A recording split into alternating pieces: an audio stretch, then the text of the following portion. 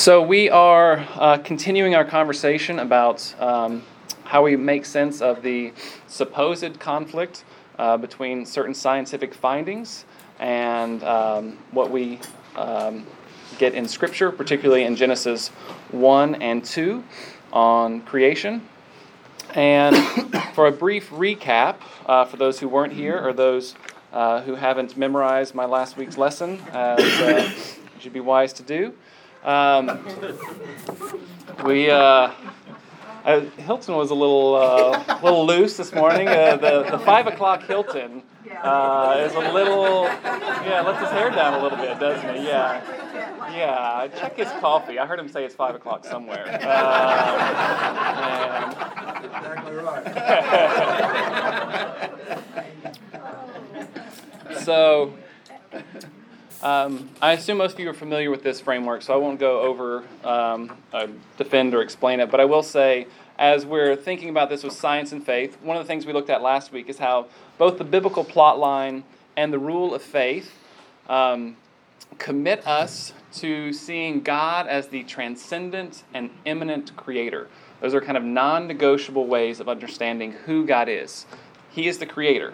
So as we enter into the science and faith discussion, Christians don't back off on belief that God is creator. And when I say transcendent and immanent, transcendent's a fancy word for saying something like what God creates is distinct from God's self. So you might understand this better in contrast with pantheism, where creation is all part of God. The view of God's transcendence, what you get in Christianity, is that what God creates is somehow distinct. So God is not dependent on his creation. And which means that creation can go in ways opposite to what God's will might be. So this is important. In pantheism, the brokenness and evil in the world are part of who God is, because all of creation is God. But in the Christian view, with a transcendent God, the brokenness and evil in creation represent something distinct from God. They don't reflect God's character. So that's important to realize. So we believe in God's transcendence, but we also believe in his immanence, as we get in the rule of faith and the biblical plotline. By immanence, that's like a fancy word for saying something like God is involved in what he's created. While he is distinct, he is not completely distant. So distinct, not distant. So again, by way of contrast, popular views of deism, in which God creates something and then kind of lets the clock run and stays hands off. That's not the Christian view. The Christian view is that God is involved and present in his creation. So we have this important tension of God's transcendence and immanence, his distinction and yet his involvement. So that's something that Christians are committed to as we enter the science-faith conversation.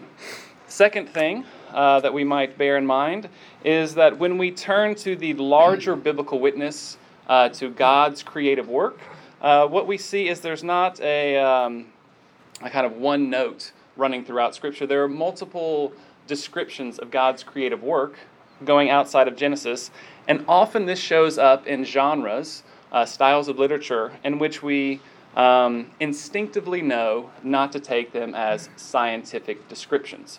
So when we hear about something like the four corners of the earth, we know, okay, we're not going to get in this conspiracy theory where the round earth isn't true. We need to get a flat, square earth. When we hear about the foundations of the deep or the earth's cornerstone, we're not thinking that is a literal scientific description. We just instinctively know that is more like a metaphorical description. Kind of like when we say something about the sun rising. We know the sun isn't literally rising. We know that the earth is rotating. So, outside of Genesis 1 and 2, we instinctively know not to press any of the description of creation or God's creative work too far, as though it's giving us straightforward scientific accounts. When we get to Genesis 1 and 2, things are a bit more muddy. This is where we spent more of our time last week. And so for those who see Genesis 1 and 2 as giving a straightforward description of creation, they typically appeal to something like the references to Adam, who shows up in later genealogies, which would lead them to say something like, this seems like it's giving us something more like history. Or how there's the Tigris and Euphrates River are mentioned, so giving us these geographical markers. Or they might say, look, most of Genesis seems like it's history, especially when we get into Abraham, Isaac, and Jacob. So shouldn't we presume that Genesis 1 and 2 is also in that genre? So there is the side who says, yes, outside of Genesis 1 and 2, it might be poetic, metaphorical, but isn't Genesis 1 and 2, aren't there clues that this is a straightforward description of how creation came about? And as I said, things are not so clear. So, for example, I'll give you multiple examples of why others are saying, well, maybe not. We have, in Genesis 1 and 2, has a kind of poetic style to it. So, for instance, we have this recurring rhythm and structure. 6 times we get, and God said, let there be, and it was so, and it was good, and there was evening and morning. So 6 times of that structure is not necessarily a typical, straightforward historical account. We also noted the parallelism, how what gets created on day 1 gets filled on day 4, how what gets created on day 2 gets filled on day 5, what's created on day 3 gets filled on day 6, which again suggests that maybe we're getting something different happening here.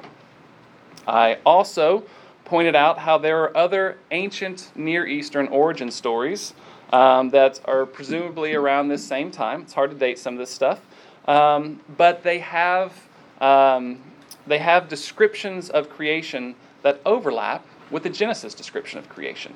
So that in Genesis, it's dust and the breath of God that makes humans, and I believe it's atrahasis.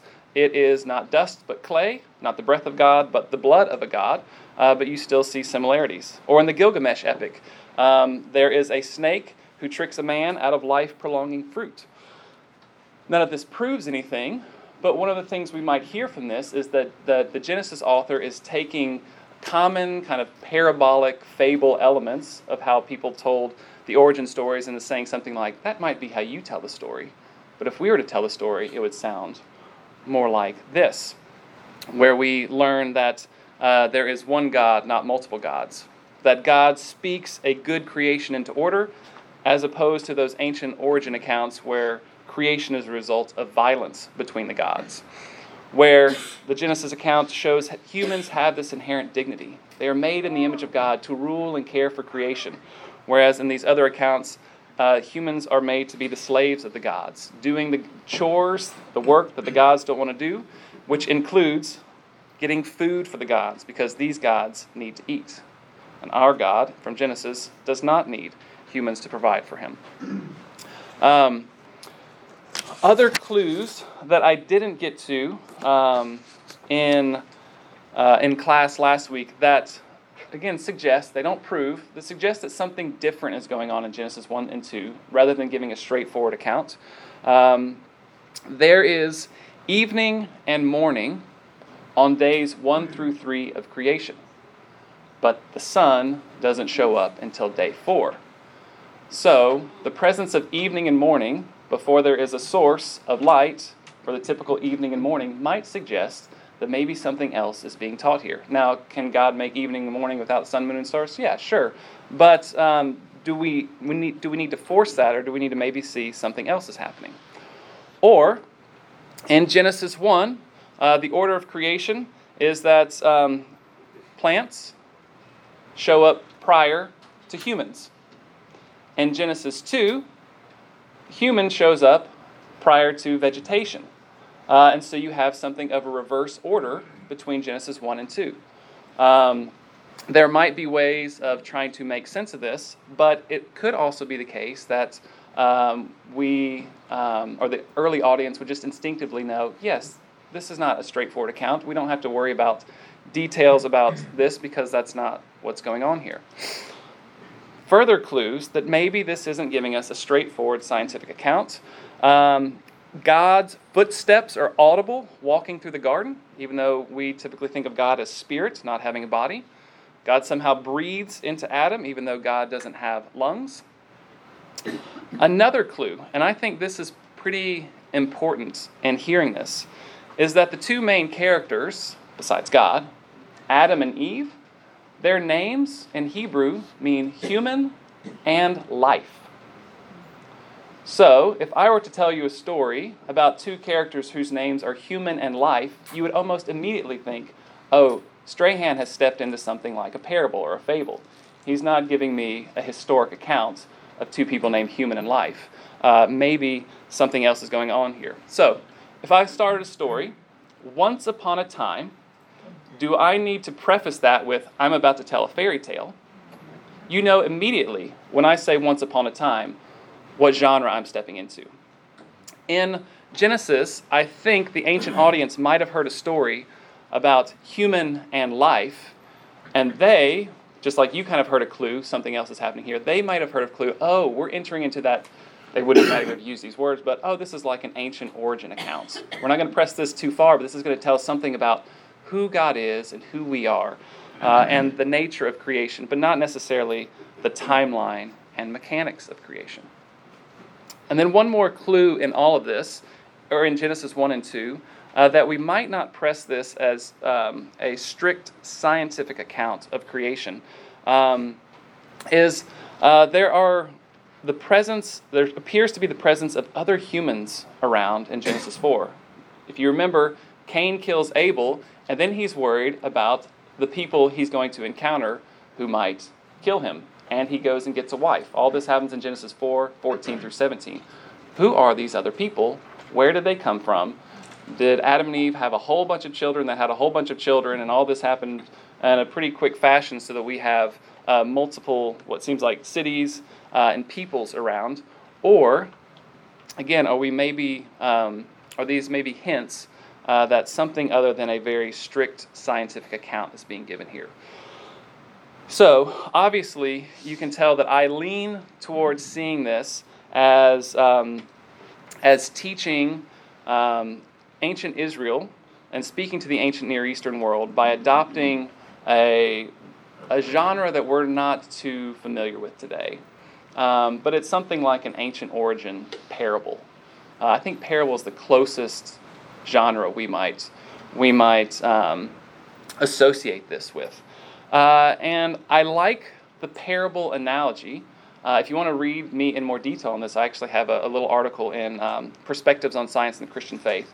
But what I like about thinking about Genesis 1 and 2 as something like parable is that when we read parable, we don't think this is a literal historical account, but neither do we think it's false. And I think that's the problem sometimes is when I suggest maybe this isn't literal history, the fear is, are you saying it's a lie or it's false? No, not at all. I'm saying it's true. It's just true within its genre. It's true within its aims.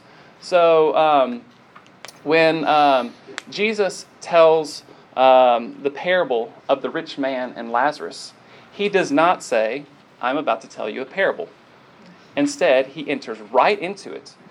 And yet we instinctively know, oh, this is a parable. We shouldn't press this too far as though the afterlife is literally going to be this chasm where we can shout across to each other. But he's teaching something by way of parable. And this is true even if it's not a straightforward account. Genesis 1 and 2, absolutely true. Even if it's not true in the sense of giving us science, it's true in its aim. And its aim is to teach us something about who God is and who we are, and how creation is good, how humans are made in God's image. And these multiple clues that I've pointed to suggest that this isn't straightforward history. But there is the question of Adam, which I'll come to in a second. Yes? You're calling it a parable too, but I think maybe something that we're familiar with is like Aesop's fables. And we see those as animals are talking and things, and we see those as truths, but we know that isn't how it happened, but it's a truth. Something that Sandy Collins once said to me that has always stuck is, it's truer than true, because it's the story that shows this truth. But that isn't that didn't actually happen that way, but it's truer than true. Yeah, I think a fable I think that's another good parallel. I sometimes intentionally steer away from that word because it can have baggage attached to it. But yes, you're absolutely right. I think that could be another legitimate parallel. So I'm not saying this is precisely just like a parable or just like a fable, but these are kind of hooks that might help us think about what's going on, that allows it to still be seen as true, even if it's not giving us a historical account. Let me see. I've lost my... There we go. The next thing, other questions, clarifications before I move on, then I'll get to Adam in a bit. Yeah. Josh, how much of this is because it became written word? Like, these are stories, these are oratory stories that are told, and probably, knowing how we tell stories, they evolve over time, and all of a sudden now they're written down and they're very stagnant, and so we interpret them very stagnantly.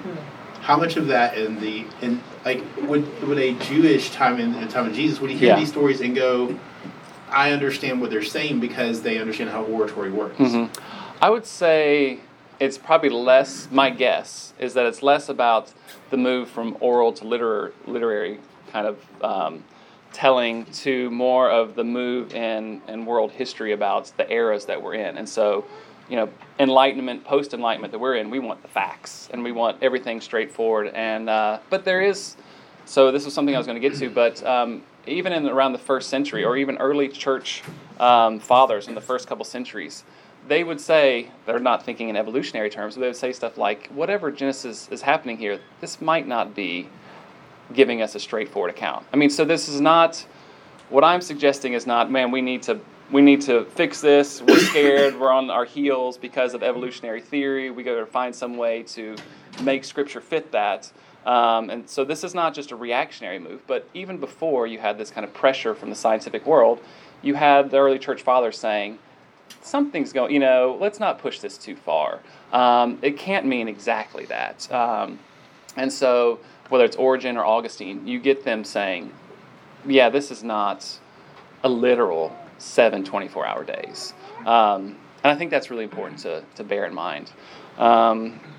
And even early on, when evolutionary theory kind of showed up on the scene, there were Christians who were like, oh, okay, we can roll with this. Like I mentioned recently, or last week, Darwin was, he's buried at Westminster, and the priest who resided over his funeral said something to the effect of, for those who think that science and faith, or his findings and faith are necessarily in conflict, they're wrong. He should be buried here, even if he wasn't a believer. I think he kind of died an agnostic. But he's studying God's creation, and so we shouldn't fear that. And I wish I knew all the history, but in many ways there was more of an American reaction to it that created all this fear that then got attached to the only people who are faithfully reading Scripture are those who are taking it very rigidly, straightforwardly, which is unfortunate. So that does bring up something that I was that kind of dovetails into the next piece of all this, is that Christians from early on recognized the importance of studying what is called the Book of Nature. That is, because we believe that God created everything, there's this expectation that creation can help reveal something of God's beauty and His goodness. And so you have monks who are retaining the literature of the day. So we probably wouldn't have a lot of the classics if the monks wouldn't have been copying them down. So they weren't just copying Christian literature down, they were copying all kinds of stuff down, because they assumed that where we find truth, it's God's truth. The first universities were founded by Christians because they believed that studying nature and seeking truth was part of what it means to be Christian. God created, and so we're going to look for how God has revealed Himself in the world. So we don't fear science; we see it as this is part of learning about who God is. So they studied the book of nature and this book of Revelation of Scripture, and they expected them to go together. Whether it's in the book of Acts, where Paul can say something like, you should have known this, or in Romans, he's like, they should know by nature these things. There's a sense in which nature reveals God. And because of that, it might suggest that when the scientific community is, particularly those who are experts in the field, are fairly convinced about something, that rather than being just fearful about it, we might ask, can this align with our reading of Scripture? And if there's a conflict, is it because there's a necessary conflict between science and Scripture, or might it be a conflict between science and the way we interpret that Scripture? And I think what many of us who have been kind of leaning into this field are finding is that, really the conflict is between a particular interpretation of Scripture and the findings of cosmology or evolutionary biology, rather than a conflict with Scripture in particular. Yeah? So, maybe you can help me figure something out. It seems to me that creation in and of itself is a conflict with science. Because it predates science and it involves things that don't behave according to the periodic table, if you want to vary it down to that. So when Jesus rose from the dead, that violated science. Right? When Jesus healed the sick, that violated science. So, hey. So I don't know. I'm not following some of what you're saying. You remember, I'm the simple one in the group. So you gotta bring it down for me. So the idea, this is important that you bring up. So the idea is not that God's acts in the world have to be limited to what we can prove by science, or that God's acts in the world have to be explainable by science. God can act beyond the bounds of what we can reproduce or what we can prove. So the resurrection is certainly going beyond the norm. The virgin birth is going beyond the norm. Creation out of nothing, that doesn't happen. So that is still very much beyond the bounds of science. But the idea is something like there doesn't need to be a necessary conflict with science. So to say it goes beyond doesn't mean it's in conflict. It just means science can take us here, and revelation might push beyond that. So it's important, I think, to recognize. I agree with that. I mean, I feel like the miraculous goes in direct conflict with science.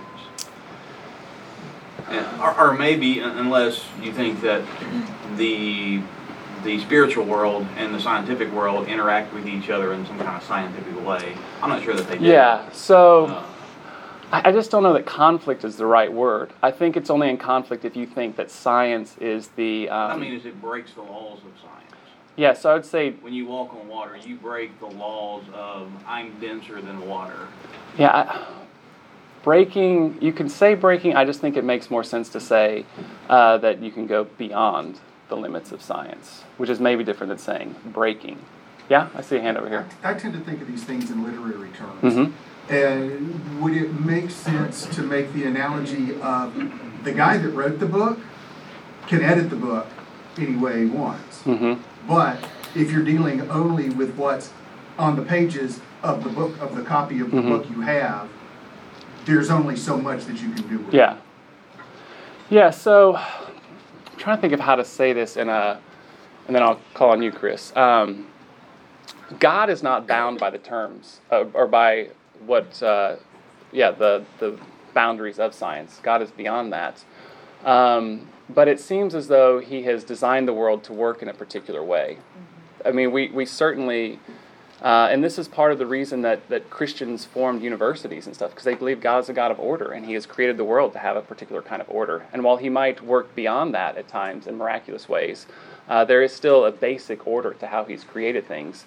And so that basic order still might point to who God is, and we would expect that it wouldn't necessarily be in tension with who God is, or with God's way of working. It's just not the only way that God has designed things. Chris? I think about science maybe differently than it's even being talked about right now. Science is a set of tools used to understand the world around us. Mm-hmm. They're inherently inadequate tools. Otherwise, we would have arrived at perfect toolness or whatever, and we could never achieve a better observation of this world. But 200 years ago, to suggest humans could fly in something called an airplane is ridiculous. It's impossible. We all know it's impossible according to science. And now we do it safely, frequently. It has an effect on Hilton. It's a miraculous effect. So the science is not fixed. Science is evolving, and it's a set of tools to make observations of the world that hopefully become better and better and better. And the way I think of science is the better we get at observing the world, the better we may understand what's miraculous and see that, just because we understand it doesn't make it not miraculous. We understand childbirth. Is that nothing now? Is it just so simple? It's amazing every time. How does that happen every time? Yeah, so one thing we might distinguish, this is maybe helpful here, you've got the tools of science, where we're doing discovery and learning about nature. And the tools of science can function within the realm of what we might call scientism. And in scientism, the only truths that can be discovered, the only reality, is what science can show us. That's unchristian. But there's another way in which the tools of science might function, let's say, within the Christian worldview. And it would say, the tools of science can teach us something about who God is and the way the world works, but they are not the only gateway to truth, because we also believe in the revelation of Scripture. So we might have science plus the revelation of Scripture, and that revelation of Scripture doesn't fit over here. So part of what I am trying to do in here is to say, are there ways in which we can bring these two together? Because the Christian assumption seems to be that science tells us something about who the Creator is, and Scripture tells us something about who the Creator is. And so in something like a close reading of Genesis 1 and 2, well, you know what? That might leave the door open for what is the larger scientific consensus about things, discoveries of cosmology and evolutionary biology. Doesn't prove it, but it says, actually, rather than assuming these might be intention, there's actually a way to make these go together. And that's kind of the ideal, is that they go together. I saw a hand here and then a hand over here.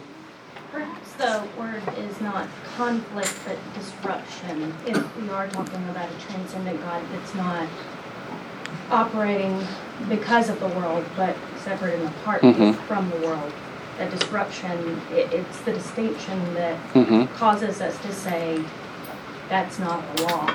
And that's probably why it was so controversial and startling in a lot of ways. And so I don't know that I see it as conflict so much as utter disruption and confusion, and that's probably why it was last. Yeah, and this goes to, I think, a Christian belief in God's transcendence.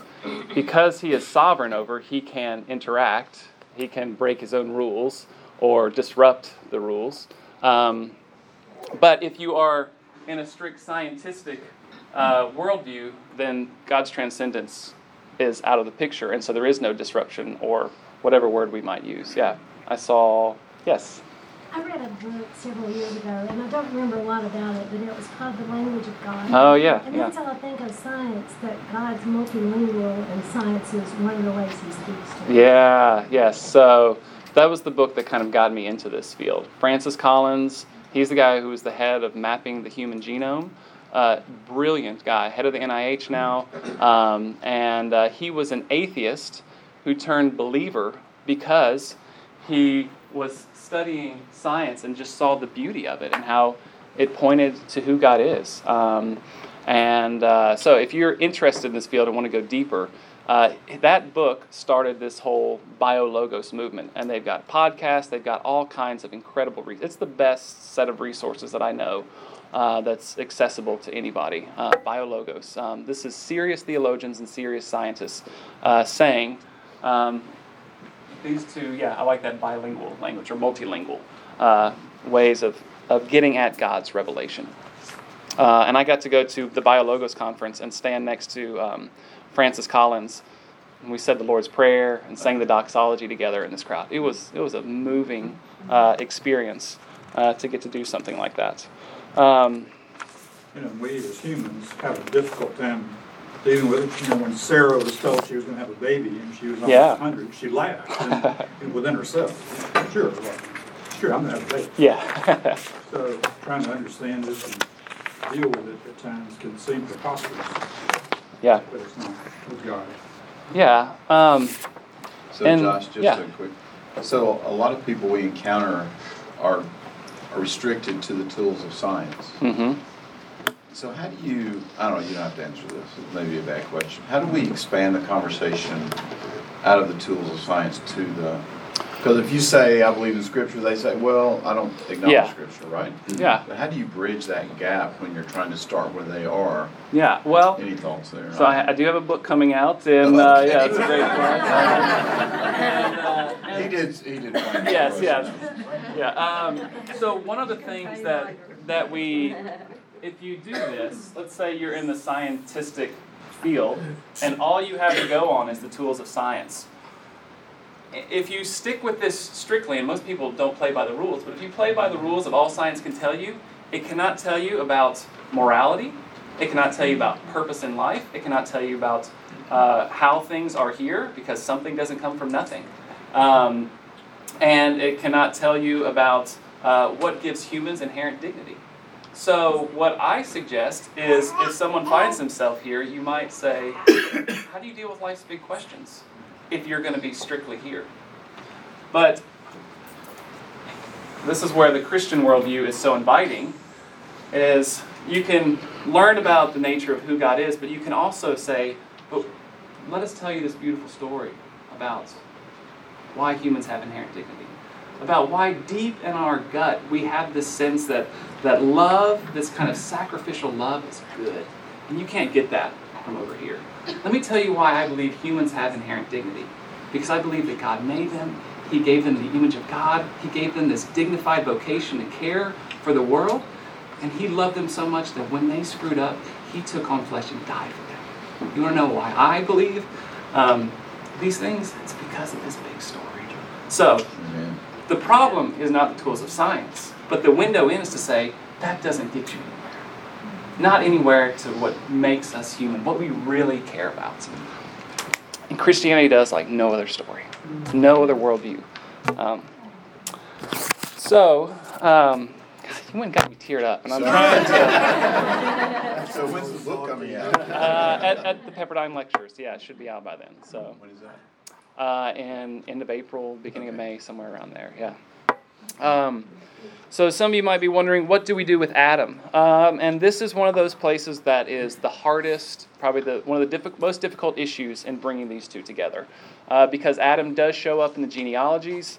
And so there are a few ways that people say, we might make sense of, hold on to a view of something like evolutionary biology and still believe in something like Adam. I think one of the best ways, so I won't go into the various ways, I'll just give you what I think makes a lot of sense, and that's to see Adam as a historical figure, but not necessarily the parent of all of the human race, but one whom God chose as a representative of the human race. And you already get, if you're reading Genesis 1 and you're wanting to stick to something more straightforward there, you already get the sense that there's other people around that aren't just their children. And this is a move that you see in Scripture. The Messiah was chosen as one person to represent humanity. Adam and Eve might seem to be this representative of the human race, that as the population might have begun to become what we would recognize as human, God breathes His Spirit into them so they become more than animal. They become human, and He chooses to represent that population, something like the role of a king. And this makes a lot of sense because that king brought brokenness and death into the world, well, death in a particular way, and the true king, the incarnate king, brought healing and wholeness. So I think that's a way to bring this parallel together. I've got to finish this, and then if I have time. if I could wrap this up in a couple ways. First, I would say, if you're asking, how do we know when the Bible is giving us something like a straightforward account, and when it's more like parable or fable? How do we distinguish that? Well, first, we try to pay attention to the genre that this is communicated in. And often we know, oh, this is poetry, this is parable. Sometimes it's difficult to tell, like in Genesis 1 and 2. So for further help, we then look to the larger witness of Scripture. Does the Bible always give us this uniform account of exactly how this took place? Well, with something like creation, it seems as though scattered throughout Scripture you have various accounts. Now, you might be able to mush them all together, but it may be that this shows flexibility because the Bible is not always throughout talking about a 7 literal day creation, but it is always talking about God as creator. And then another way that we might navigate figuring out when is this straightforward history or when is this truth being taught in a different maybe genre is to tune our ears to what other Christians have thought throughout the ages. If we find that early church fathers and later Christians saw some flexibility, then that gives us at least some pause to say, well, maybe we have something to learn from those who've gone before. When you have Augustine and Origen and C.S. Lewis and Billy Graham all saying, yeah, I can make sense of evolution and Scripture, that's like, oh, okay, maybe we don't need to think the sky is falling.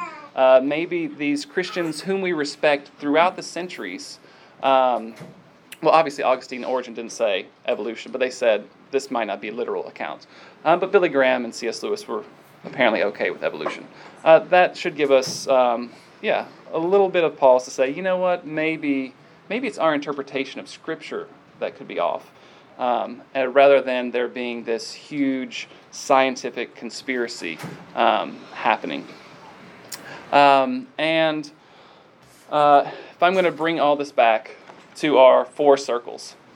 As we think about this as Christians, I think what we find again and again, central to all this, is that God is creator and He is the transcendent and immanent creator.